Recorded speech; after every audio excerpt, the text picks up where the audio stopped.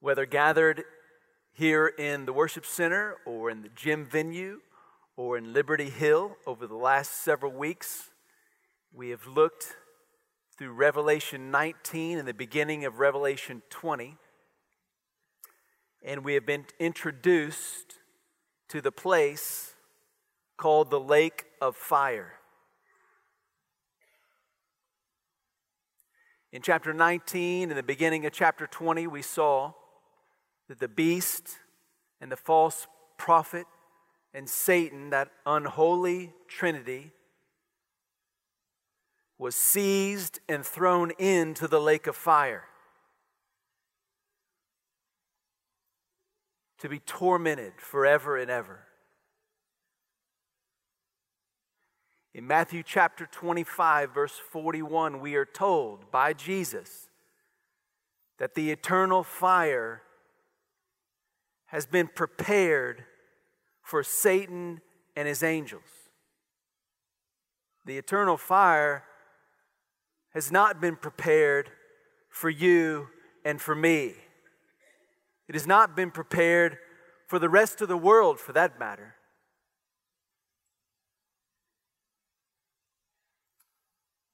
Even so, the world is on a crash course for the lake of fire.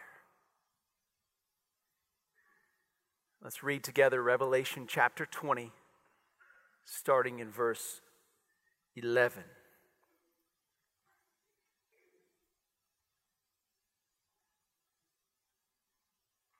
And I saw a great white throne, and the one who sits upon it, from whose face the earth and the heavens fled, and no place was found for them. John sees the Lord seated on a great white throne as judge, ready to bring judgment that is unstoppable and inescapable. Look at verse 12. And I saw the dead, both great and small, standing before the throne, and books were opened. And another book was opened, which is the book of life. And the dead were judged from the things written in the books according to their deeds. And the sea gave up the dead which were in it, and death and Hades gave up the dead which were in them. And each one of them were judged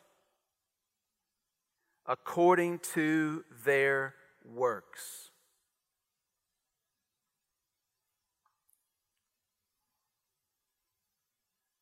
Jesus Christ will judge everyone according to what they have done in their lives. Look at verse 14.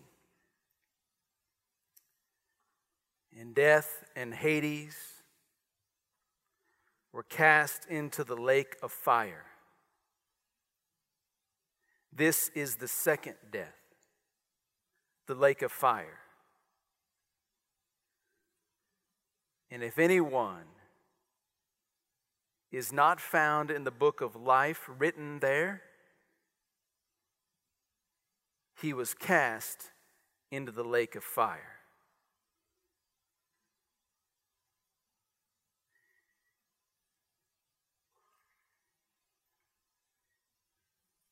That verse 15 is a really hard verse.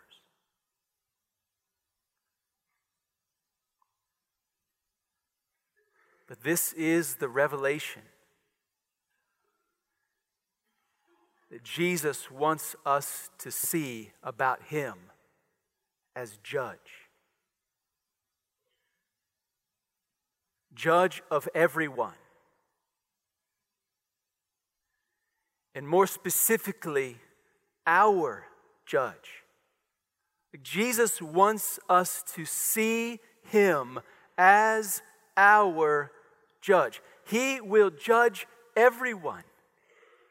The revelation here in this vision is that Jesus will sit in judgment, and everyone will be judged according to their deeds.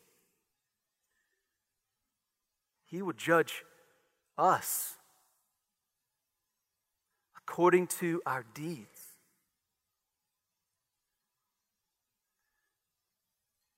This is true throughout the Scripture. The Scripture talks about how judgment will occur for every person here in Revelation and in many other places in the Bible. Let me just read a couple to you. Hebrews chapter 9, verse 27. Inasmuch as it is appointed for men to die once, and after this comes judgment. We will all face judgment. Romans 14, 10 through 12 says, "For we will all stand before the judgment seat of God. For it is written, as I live, says the Lord, every knee shall bow to me, and every tongue shall give praise to God. So then each of us will give an account of himself to God." 2 Corinthians chapter 5, verse 10, "For we must all appear before the judgment seat of Christ, so that each one may be recompensed for his deeds in the body, according to what he has done, whether good or bad." We will all stand before the judgment of Jesus Christ, and we will all be judged according to what we have done. And in John's vision of this judgment, he sees these books opened. And these books apparently contain everyone's name and a listing of all the deeds of our lives. I mean, this vision in Revelation 20 is a fulfillment, a picture of what we read in Romans 2:16. On the day when, according to my gospel, Paul writes, God will judge the secrets of men through Christ Jesus. It's a picture of what the Scripture says in Luke 8:17. "For nothing is hidden that will not become evident, nor anything secret that will not be known and come to light." Whether this vision is literally a vision of books that will be open and our names will be read, it certainly represents that God knows everything we have done, and we will be judged according to everything we have done. There's coming a time when the books will be opened. And when the books are opened, your name will be found, and your deeds will be read, and you will be judged. And when I imagine that experience, I find that it is easier to imagine what that would be like for somebody that I think is really bad. Like I think about the Austin bomber. Anybody get mad about that? It's just terrible what happened in our community just south of us. And I can imagine his name being found in the book, and it's being said of him, "You killed unsuspecting people." I can imagine people far worse than him in our history that have been responsible for the slaughter of millions of people. And I can imagine hearing that individual's name read with a listing of deeds and appropriate judgment pronounced, and me saying amen. I can also imagine and hoping that my name is called right after one of those really bad people. Because if my name is called right after one of those really bad people, and the stuff that's written about me and what I did is there, I feel like I might be better off, like I'm not that bad. Maybe it's going to go okay for me. I mean, isn't it true that we all have the tendency and really the desire to want to be better than somebody we think is really bad? When you think about being judged and all your deeds exposed, every secret thought, every action done exposed.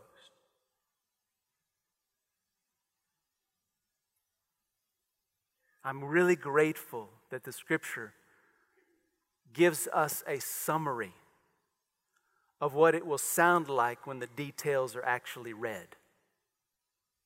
So when the details of your life and the details of my life are found in the books, and our name is called and those deeds are read, the Scripture actually gives us a summary of what all those details will culminate to explain about you and me. Let me read to you Scripture passages that summarize what the details of our lives will really add up to. The first passage is James chapter 2, verse 10. For whoever keeps the whole law and yet stumbles in one point has become guilty of all.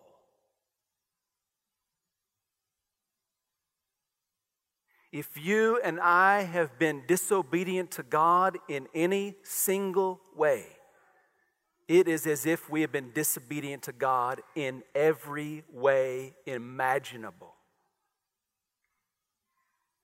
Romans chapter 3, verses 10 through 12. There is none righteous, not even one. There is none who understands. There is none who seeks for God. All have turned aside. Together they have become useless. There is none who does good. There is not even one. Romans 3:23, for all have sinned and fall short of the glory of God. You want to know what the details of our lives are going to sum up to when our name is found in the books and our deeds are declared openly before the judgment seat of Christ? Here's how it sums up. Guilty.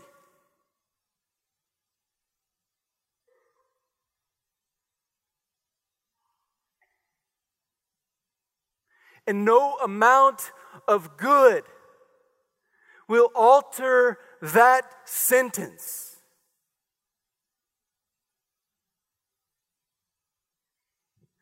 Have you ever gone out into the garage? Maybe you got a standalone freezer. If you're a hunter, you probably do. It's a great way to keep your meat. So you go out to the garage in your standalone freezer to get some meat out. And you open that standalone freezer full of frozen meat only to discover the freezer has at some point stopped working. You ever done that? I did that this last year. Let me tell you, it was the saddest day. I was brokenhearted. I wanted to fall to my knees, not only because of the smell, but because of losing all that meat. Spoiled, rotten, putrid. I could not take some of that meat out of that broken freezer, spoiled and rotten, and tell Lindley, we need an extra special marinade tonight. It's not going to work, is it? You can't put enough spices and marinate on meat like that. You have to start over because it had been spoiled beyond recovery. The Bible's message about you and me is that we have been spoiled beyond repair. You can't put enough marinade of good works to erase the deeds of sin. So what difference does it make what we do in this life? If we can't do enough good to cover up our guilt before a holy God, then what does it matter? Well, I'll tell you why it matters. Because there is this other book, the book of life. And in the book of life are written names of those who have found remedy for their sin in Jesus Christ. Jesus Christ has provided an opportunity so that if anyone places their faith in Him, He gives them a brand new heart. He takes from them their sin, and He, in the place of their sin, gives them His righteousness. He gives a brand new start, a redo, a brand new life. He completely enables us to start over. So if your name is written in the book of life, that changes everything. And that's a change we all need. Because every one of us, when our name is read and the deeds of our life are read, we will be guilty. And we need our names to be written in the book of life so that everything changes for us. When our name, the book of life contains names. When our name is written in the book of life because we have placed our faith in Jesus Christ, it changes the way the books are read. So if on the day of final judgment, your name comes up and your name is in the book of life, then the way the books are read about your deeds will be different.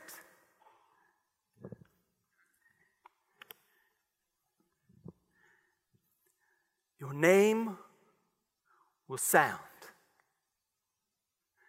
And your deeds of sin and rebellion and brokenness and depravity and abomination will be read. And by every one of those deeds will be written the word forgiven. You are forgiven.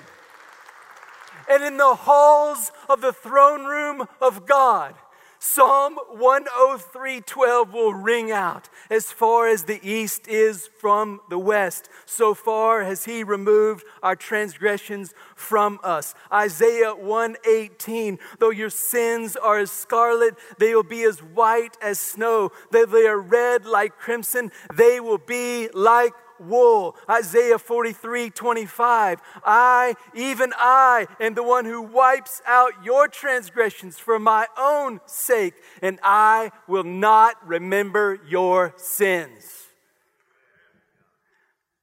What you do with the gospel of Jesus Christ makes more difference than anything else you will ever do in your life. That's the one thing that changes everything. That's why Galatians chapter 3 verses 10 and 11 tell us that if we are to give an account before God on the basis of the law, we will not be justified. We will be guilty. And the verse 11 in Romans chapter 3 says, the righteous person is justified by faith. Faith in Jesus Christ, what you do with the gospel, changes everything, such that through your faith in Christ, you are granted righteousness, and now these books are read differently. Praise God.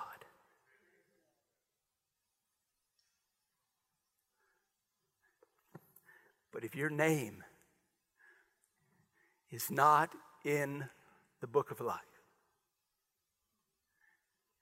then when these books are read, deed after deed will be read, and you will be pronounced guilty.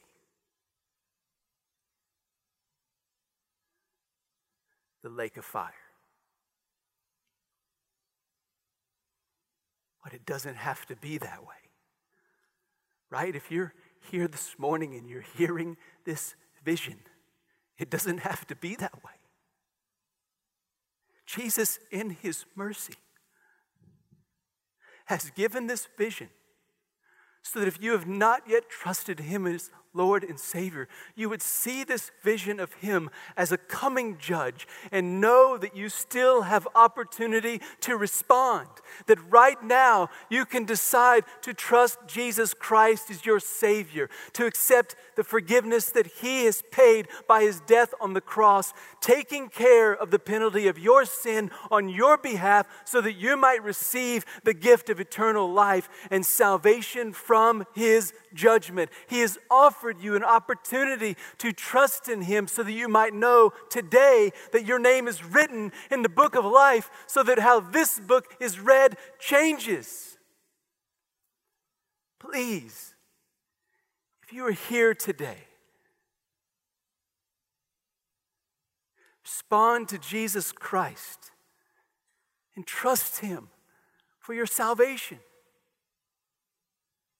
If you are here today and you have experienced salvation through faith in Jesus Christ, I want you to recognize through this message the incredible opportunity that you and I have been given, having our names written in the book of life, knowing we live in a world that is on a crash course for the lake of fire. Do you recognize the opportunity that we have? We have the opportunity to leverage every ounce of our lives for the eternity of everyone else. This is a really big deal with God. So much so that God will judge us, whose names are written in the book of life, on the basis of whether or not we have leveraged our lives for the eternity of everyone else. You trace through Revelation the concept of final judgment, and you will see a thread of both punishment, eternal punishment, and eternal reward. Punishment for those who do not know Christ, and reward for those who do. Jesus Christ does not just want us to be forgiven.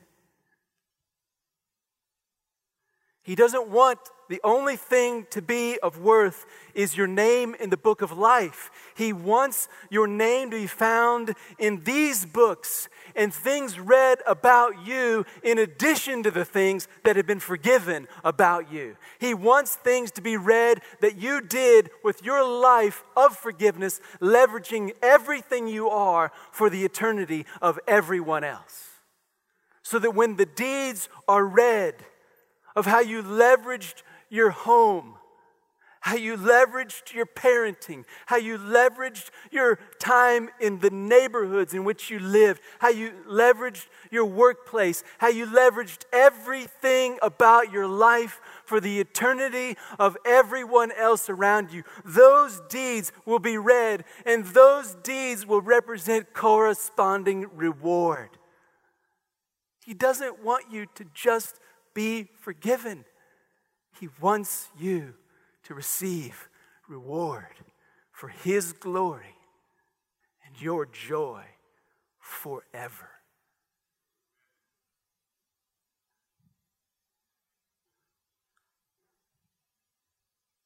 I see this vision and I just want to cry out to the Lord, help me leverage my life. I want to do better. I want to share more. I want to tell more people. I want to see more people's names written in the book of life and everything changed for them like it's been changed for me. I want you to use me. You feel that? I mean, could we not see this week as the perfect timing of God? That He would grant us the mercy as a church family to receive this message 1 week before Easter Sunday. And that we might every day seek to leverage our lives and tell someone about Christ. Invite them to our Easter service. Could we not use this week to leverage everything we are for the sake of the eternity of everyone around us? Isn't that what the Spirit of God compels us to do? Through the message of His judgment, that for those of us in Christ means reward. In 1 Corinthians chapter 3, there's a description of judgment on those who believe in Christ.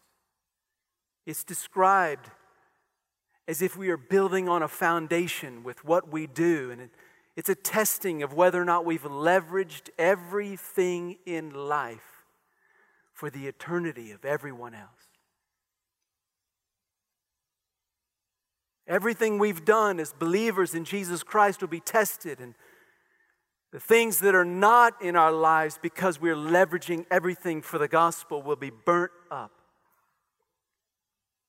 And what remains, because we did leverage everything we did with everything we are, will remain. And for that which remains, we will receive reward. But for that which was burnt up, how we did not leverage our lives, the Scripture says we will suffer loss.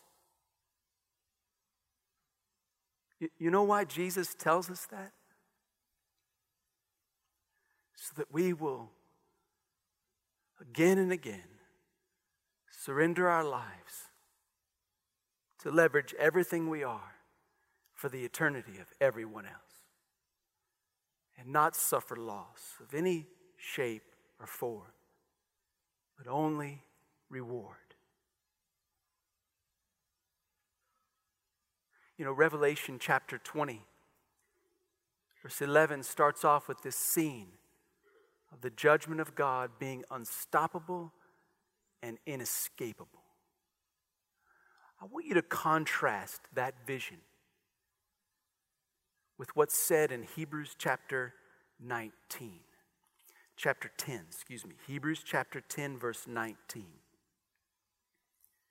Therefore, brethren, since we have confidence to enter the holy place by the blood of Jesus, by a new and living way, which He inaugurated for us through the veil, that is His flesh, and since we have a great priest over the house of God, let us draw near with a sincere heart in full assurance of faith, having our hearts sprinkled clean from an evil conscience and our bodies washed with pure water. You see the contrast? The vision in Revelation 20 is a vision that creates a dividing line. You can either experience the vision where you meet Jesus Christ as judge and you want to run away, only to discover His judgment is unstoppable and inescapable. Or you can stand before the judgment seat of Christ and recognize that His arms are held wide open to receive you in His love, witnessed by the scars in His wrist, the scars in His side, His expression of love for you. And instead of running away, you run right into those arms.